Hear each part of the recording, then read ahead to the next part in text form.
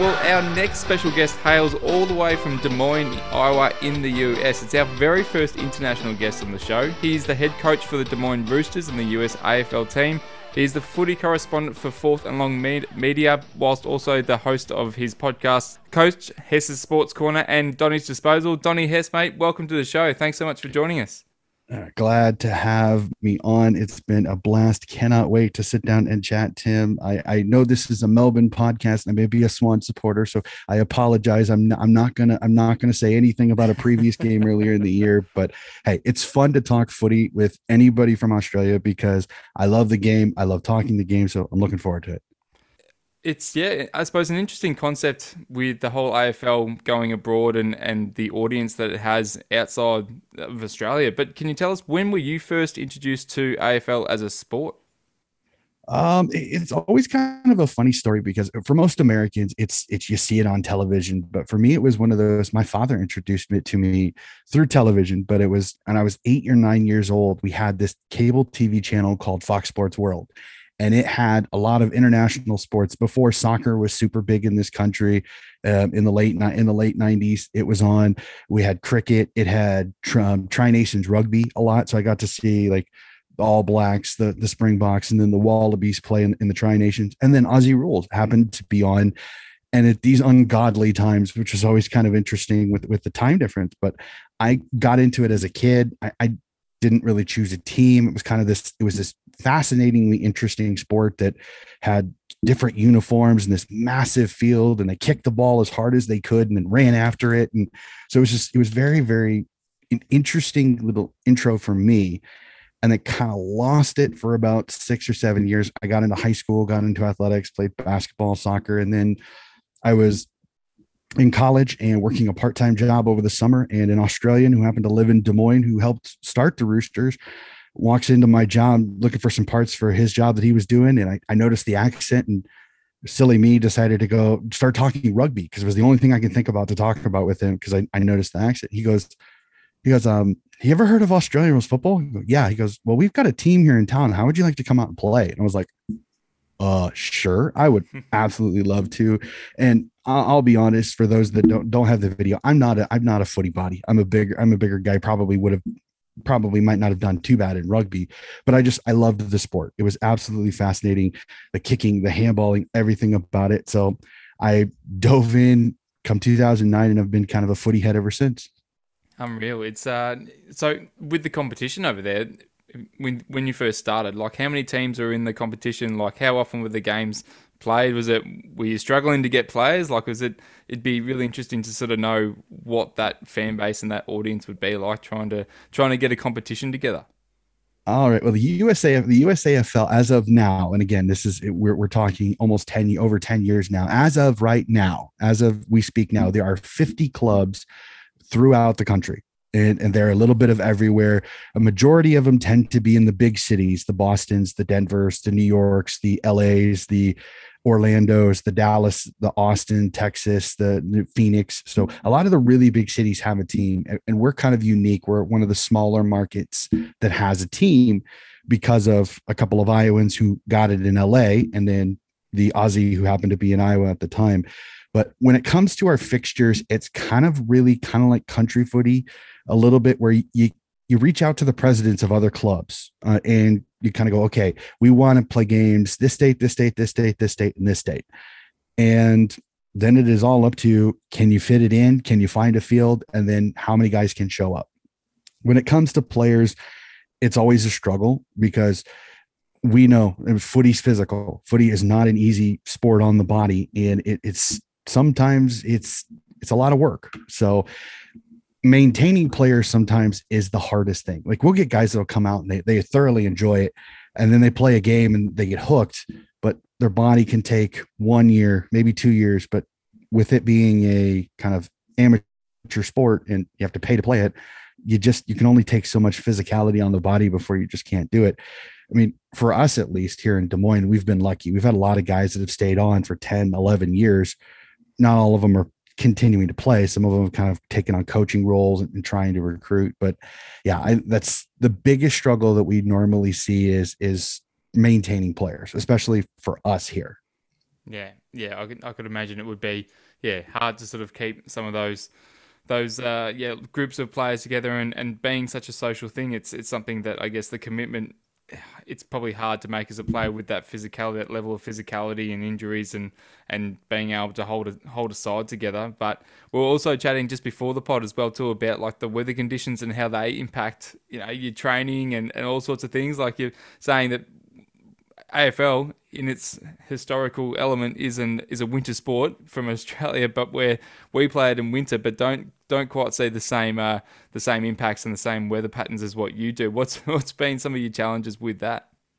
Well, as I told pre-podcast, I said I love when Australians always constantly say it's a winter sport, it's a winter sport, it's a winter sport. I go, yeah, it's a winter sport in Australia. It's not a winter sport up here. And as I was telling Tim before this thing, I said I don't think you want to play footy in minus 12 Celsius and 30 centimeters of snow, and sometimes that's what it's like in January here in Des Moines. So as much as I thoroughly love that it's a winter sport, it's where it's when it's played as a winter sport, it's not really a winter sport here. We play it in the summertime. So kind of the weather conditions that you see for the women's season these last couple of years is kind of what we have to deal with. We'll get 35-degree weather days with heat index warnings, and we've still got to train because we can only train one day a week. That's the only time most of the guys can show up. So that's kind of how it goes. If we have to train in the rain, we have to train in the rain. We don't have indoor facilities. We don't have club rooms. We have to carry everything. Tackle bags have to be put in somebody's truck and brought to the training facility. So it is a labor of love in the long run, because you kind of have to just love the sport as much to kind of do everything that you have to do. When we set up tournaments, we have to set up the entire field. The AFL players don't have to set up poles. We have to set up PVC pipes because we can't exactly get 18-foot aluminum poles in the ground. It's just not possible. So we do PVC pipe that's maybe 8 feet long to get our goals, and then about 6 foot long, 6 foot high PVC pipes for our behinds. And it's makeshift, but I mean, if it lets us play footy, it lets us play footy. And that's the biggest thing for a lot of us. That's it. And I suppose it kind of embodies the whole community spirit that AFL has brought, and it's been pretty I'd say it's been pretty prevalent over the last few seasons and lots of years, about not only at a professional level but at a local level. And it's great to see that kind of has spread abroad as well too, because it brings those towns together. Country footy is such a big part of where the grassroots footy kind of began in Australia, and it's such an important part, especially getting kids through the system and getting them encouraging playing at those levels and then bringing them up. But it's fantastic to sort of see how footy clubs can bring a community together. Sounds like what your competition does as well too. So it's great to see that it's got that same impact as well. Can you give us just a bit of a season update? Because where are you up to in your season with the Roosters at the moment? How are they travelling? Or Oh, we're not doing too bad. It's our season is very interesting this year because unfortunately, as we all kind of noticed, that the gas prices have really affected a lot of people. We're currently just a little over 2 weeks, a little over a week off of our central tournaments, which every year we have two kind of big USAFL based tournaments. We have the regionals, which Eastern, Central, and Western regionals, which they kind of decipher up the country in certain sections. And then you go to one hub and you basically play a day of games. And then if you win your regional, you actually usually get a chance to play in the top division in the USAFL, which is Division 1. They tier us. So then you're playing teams that you're most likely talent-wise, skill-wise, even with. So like Division 1 is the top teams. The best teams in the country will be in Division 1. So on and so forth. Division 2, fill in, Division 3, and then Division 4 is usually intermixings. Like if you can't get a full 22 side, Des Moines, Madison, and Chicago have enough to make a team. We're going to throw you guys together, and that's your team. That team will play in Division 4. And then there's women's divisions as well. Usually the last couple of years, there've been 2 divisions in the women's. So the numbers are really relatively good over here. It's just COVID didn't help. And then this year, unfortunately, inflation and high gas prices have caused our regionals to be a little bit more lackluster. There was only 6 teams that were, well, one full side in Minnesota who was hosting it, and then 5 combined sides made the top pool. We finished 5th out of 6th. We struggled a little bit. We also got in a pool with a couple of good teams. Nashville's really, really good. They combined with Chicago, and then Austin, Texas, which is one of the best in the country. They've won 6 of the last 8 Division I national championships. So they are a very, very good side, and have a good portion of Australians that occasionally come over. So they have that there. So I'm trying to think of anything else that, another thing that I like telling when it comes to the USAFL is that because they're trying to develop the American player, there is a rule they call the 50-50 rule. On teams that have Australians, you cannot have more than half of the team be Australians. So if on an 18-a-side game, only 9 Australians can be on the field at a time. That's it. The other 9 must be American-born players. So that's kind of a nice little rule that I think they threw in to keep, like, some sides would get 10 or 12 Australians in it. Well, you can't put all 12 on there because that would be a huge disadvantage to, say, a team like us that have no Australians, unfortunately. So it's kind of a nice little evening out rule that the league does to kind of make sure that the even competitiveness of all the games, so then you don't see a team just bring every expat that's in the city and then make a super side that nobody can beat, because you guys play it just a little bit more than we have over here. That's it. And I think that sort of rule covers, I know I've had mates over in London that have played in clubs over there, and it's been a similar situation with the rule, because understandably you want to keep things reasonably even, but it also gives, as you mentioned, like US born players a bit more of a chance to really develop, and hopefully that they're learning a lot from those Australian players. Now, you did mention that unfortunately your team, the Roosters, doesn't have any Aussies in there at the moment, and it's a little bit hard to draw people to your state. But do you find, with, I think what you said, Austin's got a pretty good representation of Australian players, do a lot of clubs in your league have a fair amount of Australians, or is it really a mixture? Like, as you said, if Austin's been so dominant and they've had quite a strong showing of Australian players, is there a pretty wide representation across the league? It really kind of depends on where you are. I know Denver, for the longest time, they were the dominant side. They were the team that won like 6 in a row Division I national championships. And they had a ton of Australians that were over there because they had retired over there and were skiers, and they love skiing in Denver or LA or any of the big cities. There tends to be an Australian or two that tends to pop up. And sometimes, again, some cities have more.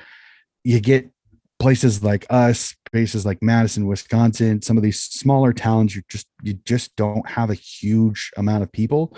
You'll get the occasional Australian, but I mean, in our case, we've got a couple of Australians that come and visit, but they're past their prime. They're not exactly in footy shape. So that it's more of, they come out to have a yarn, drink some beer, and talk footy with people that actually know the sport. So unfortunately, they can help us on the sidelines. They can't really help us on the field. So it's one of those that we try to use every indication that we can. I know myself and my fellow coaches, I mean, I'm constantly trying to reach out to Australian coaches all the time and be like, hey, I'm trying to learn. I have a coach out in Perth, actually, that has kind of taken me under his wing as kind of a mentor mentee. So if I have questions like, how do I figure out a rotation schedule for a team, he'll give me feedback. And I think that's been absolutely awesome for me, that I don't have the tactical knowledge that some of these coaches do. So it's like, I'm learning on the fly as much as my players are. So, I mean, I think the only difference between myself and some of my players is I watch more footy than they do. That really is it. I've dove into the tactics. I've dove into everything that I can, but I'm still learning. I'll openly admit it. I'm still learning the sport, the tactics, the structures, everything like that. Like, I just don't have the time to put in a zone defense, a kick out play, or center bounce clearance plays on how to do that. Like, I don't have the time. I'm like, can you kick it straight? Okay, that's good. Can you handball it straight? Good. Okay. Can you kick it between the big sticks when it comes to kicking a goal? Okay. That's about as far as I can go. I try to teach. You try to teach when you can, but it is kind of one of those where it's like, I can only do so much with so little time that I have. But I try to just I try to negate the simple things that I can control.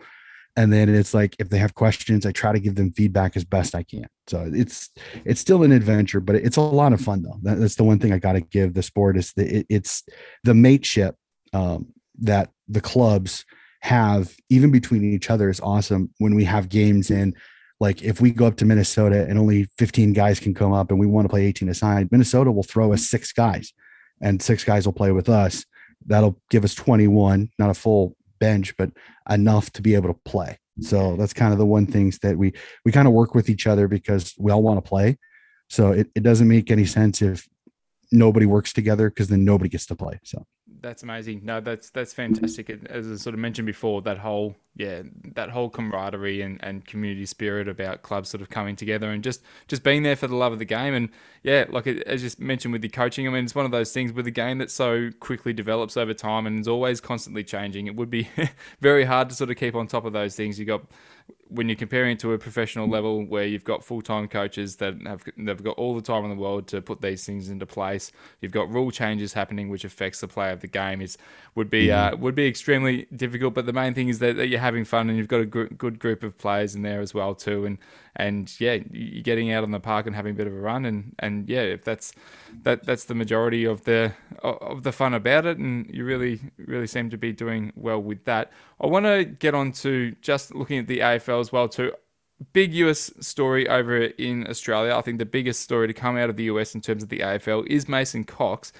Can I ask you about what's his representation like over in the States? Does he get as much coverage? I mean, he's been, I suppose, up and down in form, but he's generally in the headlines. He's got a pretty good Twitter handle in terms of he's pretty active on that, and it gets a fair bit of media coverage. How do you guys perceive him, and is he heralded as much over there as what we might think he is? There's two ways to answer that. When it comes to the American media, I mean, there's nobody knows who he is. Like he could go on a TV show and nobody would know who the heck he is. They would just think he's just some random string bean tall guy. Like legitimately, that is unfortunately how little footy gets representation, even as much as successful as he has been. I mean, getting his team to the grand final, playing in a grand final, having the ripping preliminary final against the Richmond Tigers. I mean, it was crickets over here. Besides the USAFL people, like all of us watch enough. We were going nuts. Like some of us are Collingwood fans. Some of us we all barrack for different teams, but there was part of us that all of us kind of became Collingwood fans that year.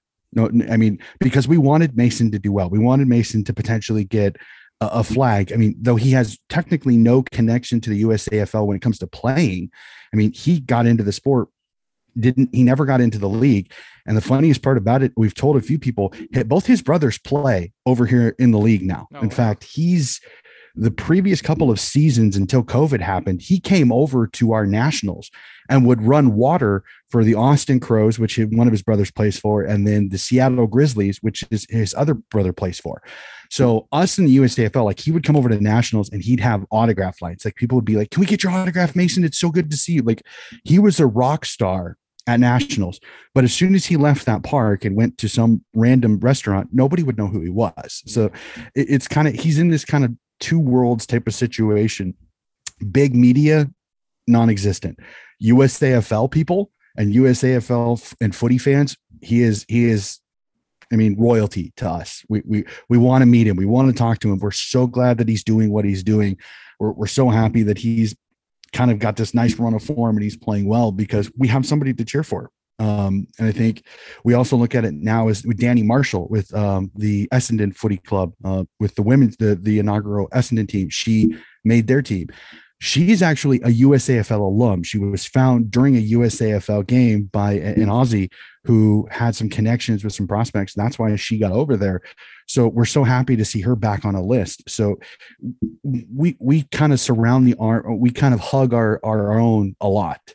But when it comes to media coverage, it's just unfortunately not there. We're trying. I mean, myself, I know there's at least 3 other podcasts here in the States that are all US based footy podcasts. And we are trying constantly. We're trying to communicate it. We're trying to talk to as many people as possible. I talk to as many American podcasts that I can. If you want to talk footy, let me know. If you want to talk footy, let me know. If not, I know somebody else The media manager for the league, Brian Barish, is another person. He will go on radio shows. He will go on all sorts of things to try to help expand the sport, because as another podcaster, Craig Wessels, the Yank on the Footy, has constantly said, if you could get 1% of the American people to watch footy, that's 3.3 million people. That is a massive amount of people to get to watch this sport.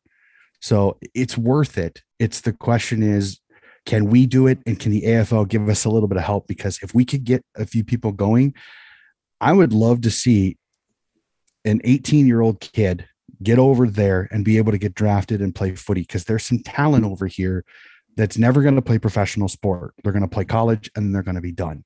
Yeah. There are tons of college athletes that I think if footy teams took the time to teach them the sport, you would get an incredible athlete that would be a heck of a footy player, because they'd have no bad habits. You could teach them all the correct habits, and they're going to be like a sponge because of their athleticism.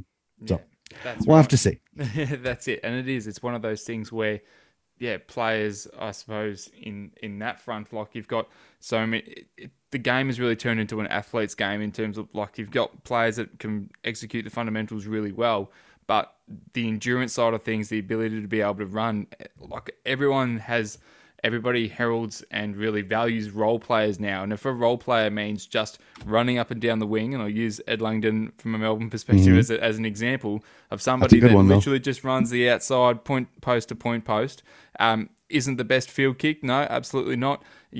Hands wise, might get a few handball receives, but as long as his ability to be able to run, if you've got athletes there that can be able to translate some of those skills, I think it's certainly something that I know more clubs can look at and seeing is interesting to look at, because I was interested to know whether, I thought it had happened in the past, but the last AFL exhibition game that was played in America was in 2006 in LA, and it'd be, the AFL has had games in China, we played in New Zealand a few times, played in London, I think 2012. And then even going back as far as the late 80s and early 90s, the VFL were actually playing some post-season exhibition games in, I think that I saw there was Portland, there was elsewhere. But I think that it could Miami, I think at one time. Miami. Yeah, that's right. And I think it could be really beneficial to get an exhibition game over there as well, too. I think that there would be a fan base for it. What do you think? I 100% agree, but I'm also going to say something, and this might be some controversial to some of your listeners too, but the perfect opportunity to help the sport grow over here was buggered, and that was AFLX. And I've said it constantly, and I it's ruffled some feathers, but I've said it constantly.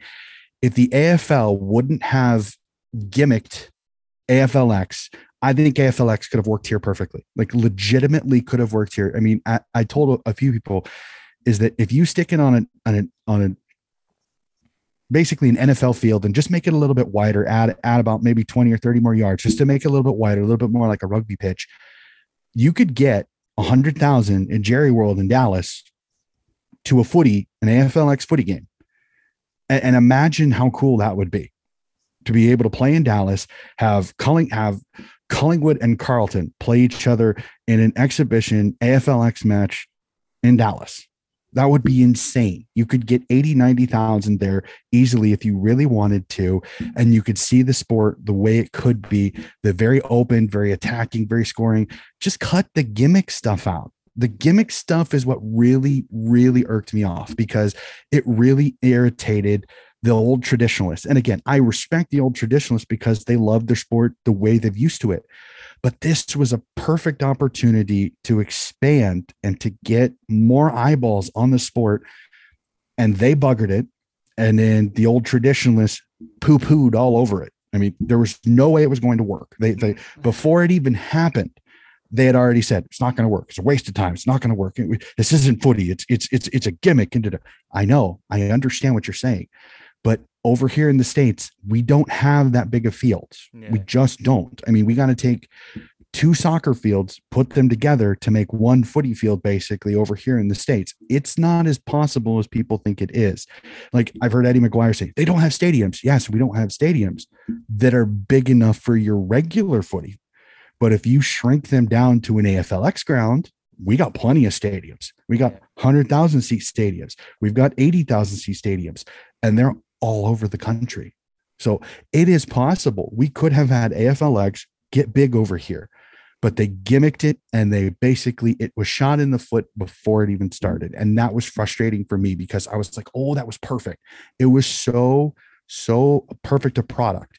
It could have been successful over here. You could have got a professional league over here potentially, and it could have flourished. You could have got kids coming playing over here, and then who knows, the AFL might have had a feeder system to our AFLX kids can come over there, maybe attempt to try to play big footy and maybe get drafted. We don't know. And unfortunately, we might never know because AFLX, the perfect little on the silver platter for Americans, got shot down one night. Yeah, and it's really interesting to hear your view on that because I think from an Australian's point of view and the wider audience here, yeah, you're right. It was the butt of all jokes, and it continually comes up in meme form about, you know, I think Melbourne won, holding up the trophy, and I can't remember what year that was, but it was. None of us took it seriously, but I suppose, like, you know, myself included, wouldn't have been thinking about the wider effects that it could have had, and you know, the potential that it could be to translate that overseas. And maybe that's where they were. I don't know. I know Gil McLachlan's been very big on trying to see how we can expand the game across the borders, and you know, maybe that was a missed opportunity, or maybe that was the intention potentially to try and expose it to some new viewers overseas and seeing how it could work overseas. But unfortunately, that, yeah, it wasn't well received over here, and I guess that's probably going to be the driving force behind the success or the failure of it. So I just want to quickly moving to current day AFL as well too. Now, I understand now you're a Sydney Swan supporter. Let's just get your feelings on that. How are you seeing them travelling? They've been a bit up and down, but far out, they're an exciting side. You must be feeling pretty good about them at the moment, I would say, in terms of where you might have predicted them at the start of the season. As I tell many Swan supporters, I said they really are. They're trying to kill me much earlier than I probably should go. With how many times they have given me just so many exciting games that, I mean, heart palpitations might be an understatement to I say to most. But the fun thing that I've loved about this group over the last two seasons is that you can't count them out, no matter how much they go down. Which unfortunately they've made a habit, unfortunately, of doing that this season, of getting down 20, 25, 30, 35. And then all of a sudden it's like Horace Longmire grabs a chair, flings it in the rooms, goes, pulls your head in, boys, let's go. And all the guys go, okay. And then second half, they come out roaring like a steam train. And it's kind of interesting to see this group because this is not an old list. I mean, if you take Parker, Kennedy, and some of the guys off this list, there's a lot of 22, 23, 24-year-old guys that are still young. They have less than 50 games under their belt, but they're playing like 150 game veterans. I mean, Blakey, McInerney, Campbell, McDonald, Errol Goulden, Tommy McCartan. I could go on and on and on. It's insane to listen to watch this Swans team, because if they can stay healthy, if they can stay together, there's a possibility that they could be a flying contender for many, many years to come, which is the fascinating thing. People still look at the Buddy Franklin thing. It's like, well, he's got to the 9 years, the end of the contract, which many people, unfortunately, I'll say this, many people in Vic media said it would never happen. There's no way he's going to get to 9. It's a waste of time. It's so front loaded. He'll play 5 seasons. He'll trickle out and he'll go somewhere else. This is his 9th season. He got through the contract. Was it pretty all the time? No, there's no way. There's no Swans fan that will say it was. But many of them that I've talked to have agreed it was worth the contract. Yes, we didn't get a flag. 100% agree. There's no argument from me there. 14 and 16, both of those years, we just didn't get it done in the grand final. But the passion and the growth in Sydney, I think there's a little bit to him, and there's a little bit of the academy that I think are the reasons why a lot of people are super, super confident in this Swans team. It probably isn't our year this year. I think there's still enough inconsistencies in our youngsters. I think we'll make finals. I think we may get to a semi, maybe a prelim if we get lucky in the draw. But I don't see them being a flying contender right now. There's just a little too much inconsistencies. And this is such a deep finals right now that it's going to be wild come the finals, because I think if certain teams make it in, all 8 teams have a shot if they get the right draw. It'll be fascinating. I cannot wait for it. Yeah, no, you're right. It is, especially even just this weekend gone with Super Saturday and all the top 8 teams that are playing each other, and it's a really tight, even contest. But as you're mentioning, and even watching it firsthand a couple of weeks ago, and I was there at the game, the Sydney game, and yeah, you've got some really impressive young talent there, complemented by some of your veterans as well too. Not to mention, Franklin and Parker. We watched Sam Reid play the game of his life, and almost was the difference maker in that first half there as well too. Which I could see you shaking your head there because I laugh because he is the bane of so many Swans boards. It is hilarious to me. There are several players that when I go on social media, and I am not a player basher. I'm one of those. I like talking positively because I don't know what these players are going through. I don't know what the coaches are telling them. I don't know. So I'm not going to sit here and go, he doesn't have effort. He's not good enough. I hate saying that. I legitimately don't. So to see Sam Reid kind of come up with a game of his life in a game that nobody expected it to happen. Buddy Franklin wasn't playing. Everybody was kind of like the mood I got from Swans fans going into that D's game was that, oh, why did Freo have to beat the D's? Now we're going to get destroyed. Like that was kind of the thought process that I had. I was like, worst possible time. Like I wanted the Dockers not to win the game against you guys the previous week because we wouldn't get an angry Melbourne Demons team. We'd get we're a couple weeks from the bye. Let's play the Swans. We'll probably win. We'll be okay. They might take us lightly because how we had kind of been inconsistent there for a couple of weeks, especially after the Gold Coast loss. So when Sam Reid comes out of his skin, Papley has a pretty good game. Heaney's not too bad. And Logan McDonald plays really, really well. It kind of shows why he was the draft pick that he was. I kind of went, okay. But then now the questions was, should Buddy stay out? Like that was the other thing that started coming is that they're not buddy centric. Well, I've never thought they have been buddy centric. I've always said they're not buddy centric. It's just Buddy's a commanding presence. That's just the way he is. It's like Petrarca and Oliver in the midfield. They're a commanding presence. Gone. It's kind of hard if you're gone not to tip it to one of those two because they're really, really good. Yeah. Franklin's a really good player up front. So you see him leading. It is hard for these youngsters not to kick it to him. So them to be able to kick it to Reid, to kick it to Heaney, to kick it to Papley or Wicks or Hayward, it was always fascinating. They were like, they're buddy centric. No, it's you imagine looking at Buddy Franklin screaming at you. Are you going to kick it past him?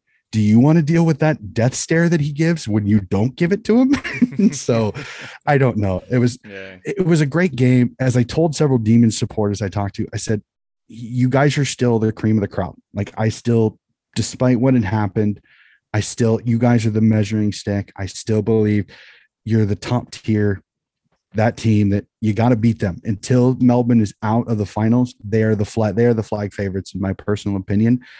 Fremantle can't make up their mind, which is very frustrating because I think they've got a team they can be there with you and with Geelong potentially as those 3 top teams that I think are the real big flag favorites. But Fremantle can't make up their mind because that was a Carlton team that they were ripe for the picking, and the non-offensive Fremantle team showed up, which is not the Fremantle team Freo fans wanted to see because Carlton is a offensive juggernaut when they get going, but they're very frail in the defense with all of the injuries that they had. So seeing that scoreline there was probably a bigger shock for me, at least, more than the Swans Saints, because the Saints have been so inconsistent. I just wasn't expecting the margin.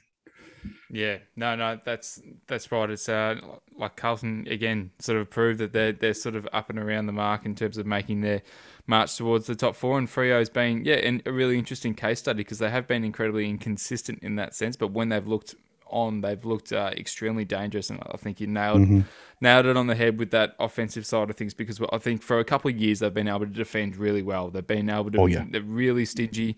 We've had a couple of really sort of scrappy games against them. I think last year before we played them, I think year before 2020 when we played them up in Darwin, we had those back-to-back losses between you and Freo that really kind of spiraled our finals chances out of our hands, and we missed the finals that year. But they're one of those teams that have a lot of really talented youngsters as well too. You look at young Brayshaw and Sarong and that, but if they're not able to get a winning score like really what Melbourne wasn't able to do in those few weeks as well, we weren't able to kick a score.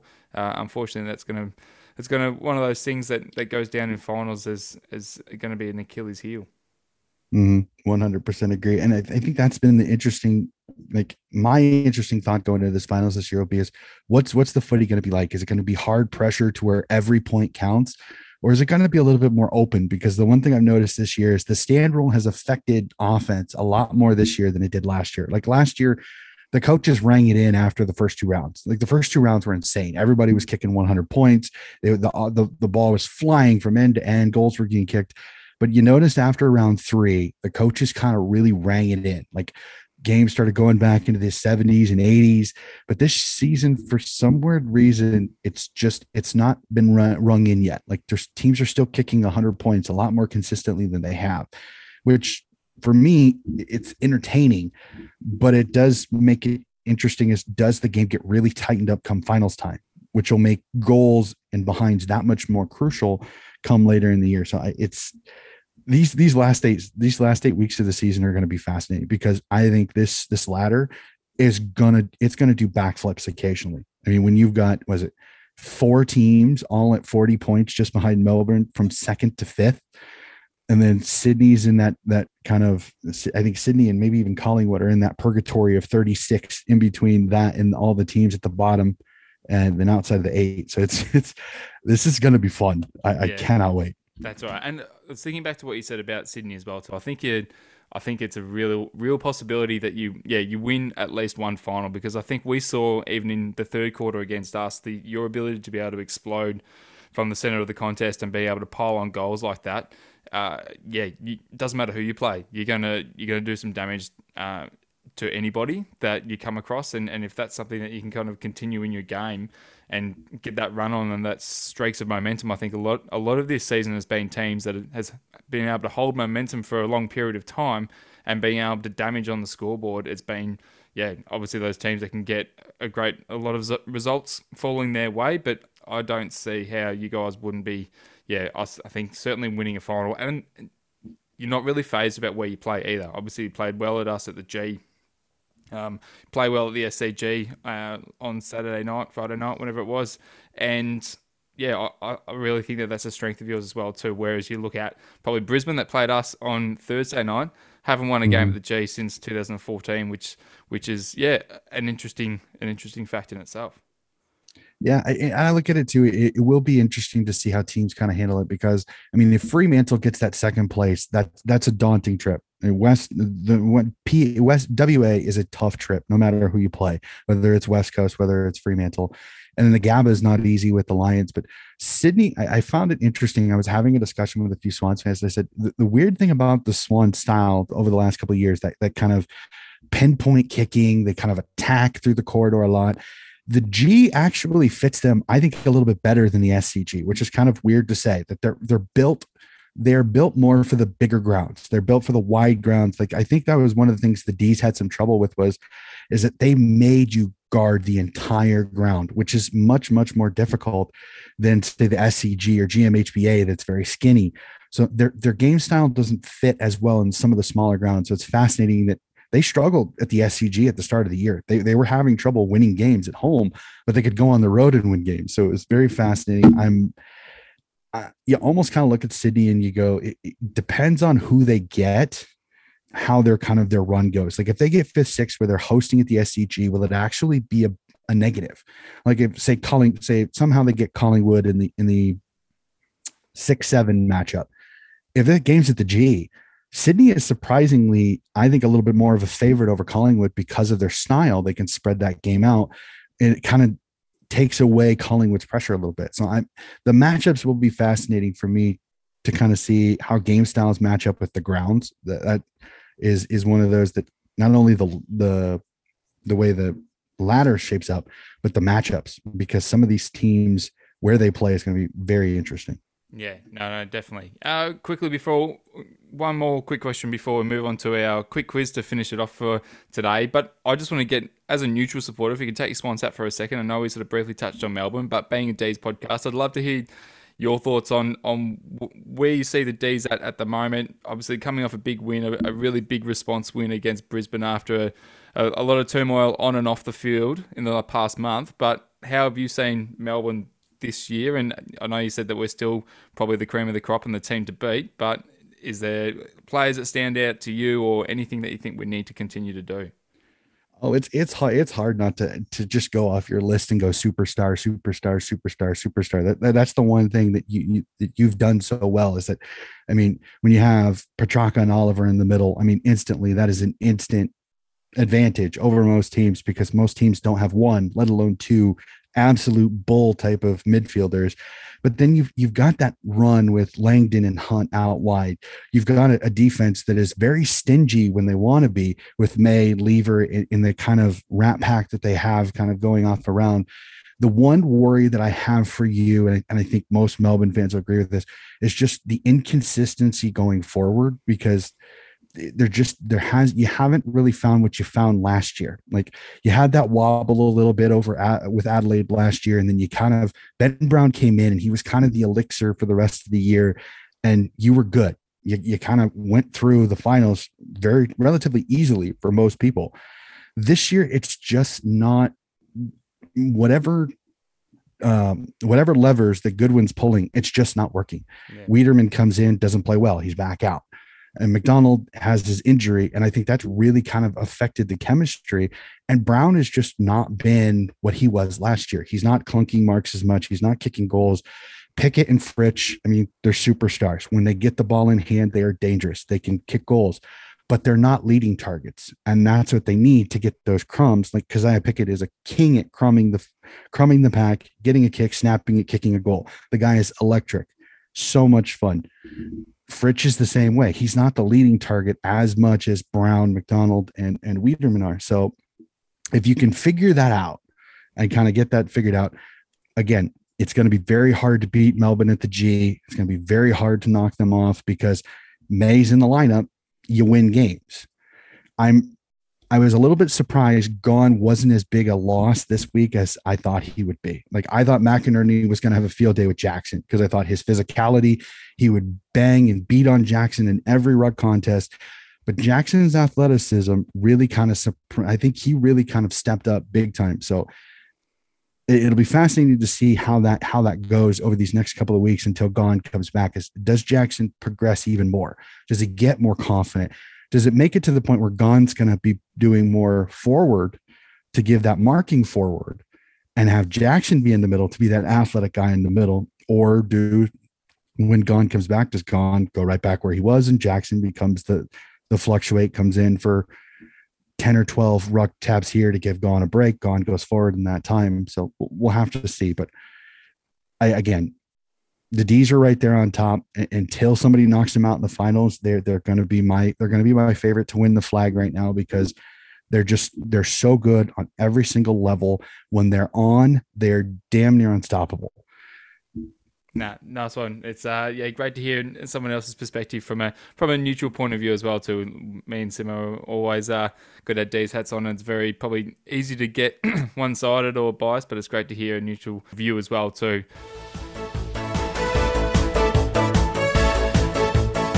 All right, Donnie, well, just to finish off, we've got our quick quiz. So it's our 5 in a flash, mate. It's got to be the first answer that pops to your head. 5 quick questions. Okay. First question, number 1, is your dream interview on your podcast would be who? Goodsy, Adam Goods. What's the strangest football word or term or like saying that you've heard commentators use? Oh, actually, it just happened recently, and the fact that James Brayshaw loves to use "taking the piss" all the time.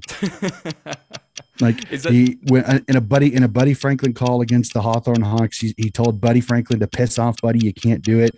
And then the latest game between Collingwood when Mason Cox had his, he was doing something. I think he faked a handball, and James Brayshaw goes, "He's taking the piss out of this. He is fully extracting piss." I go, I laughed my head off. Like I had to rewind it like 8 times. I'm like, this is just so funny. I can't stop. I got it. I couldn't stop.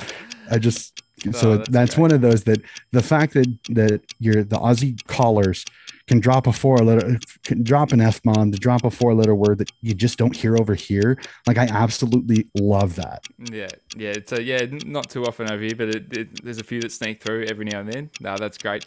If a current American sports star cross codes the AFL, who do you think it could be and why?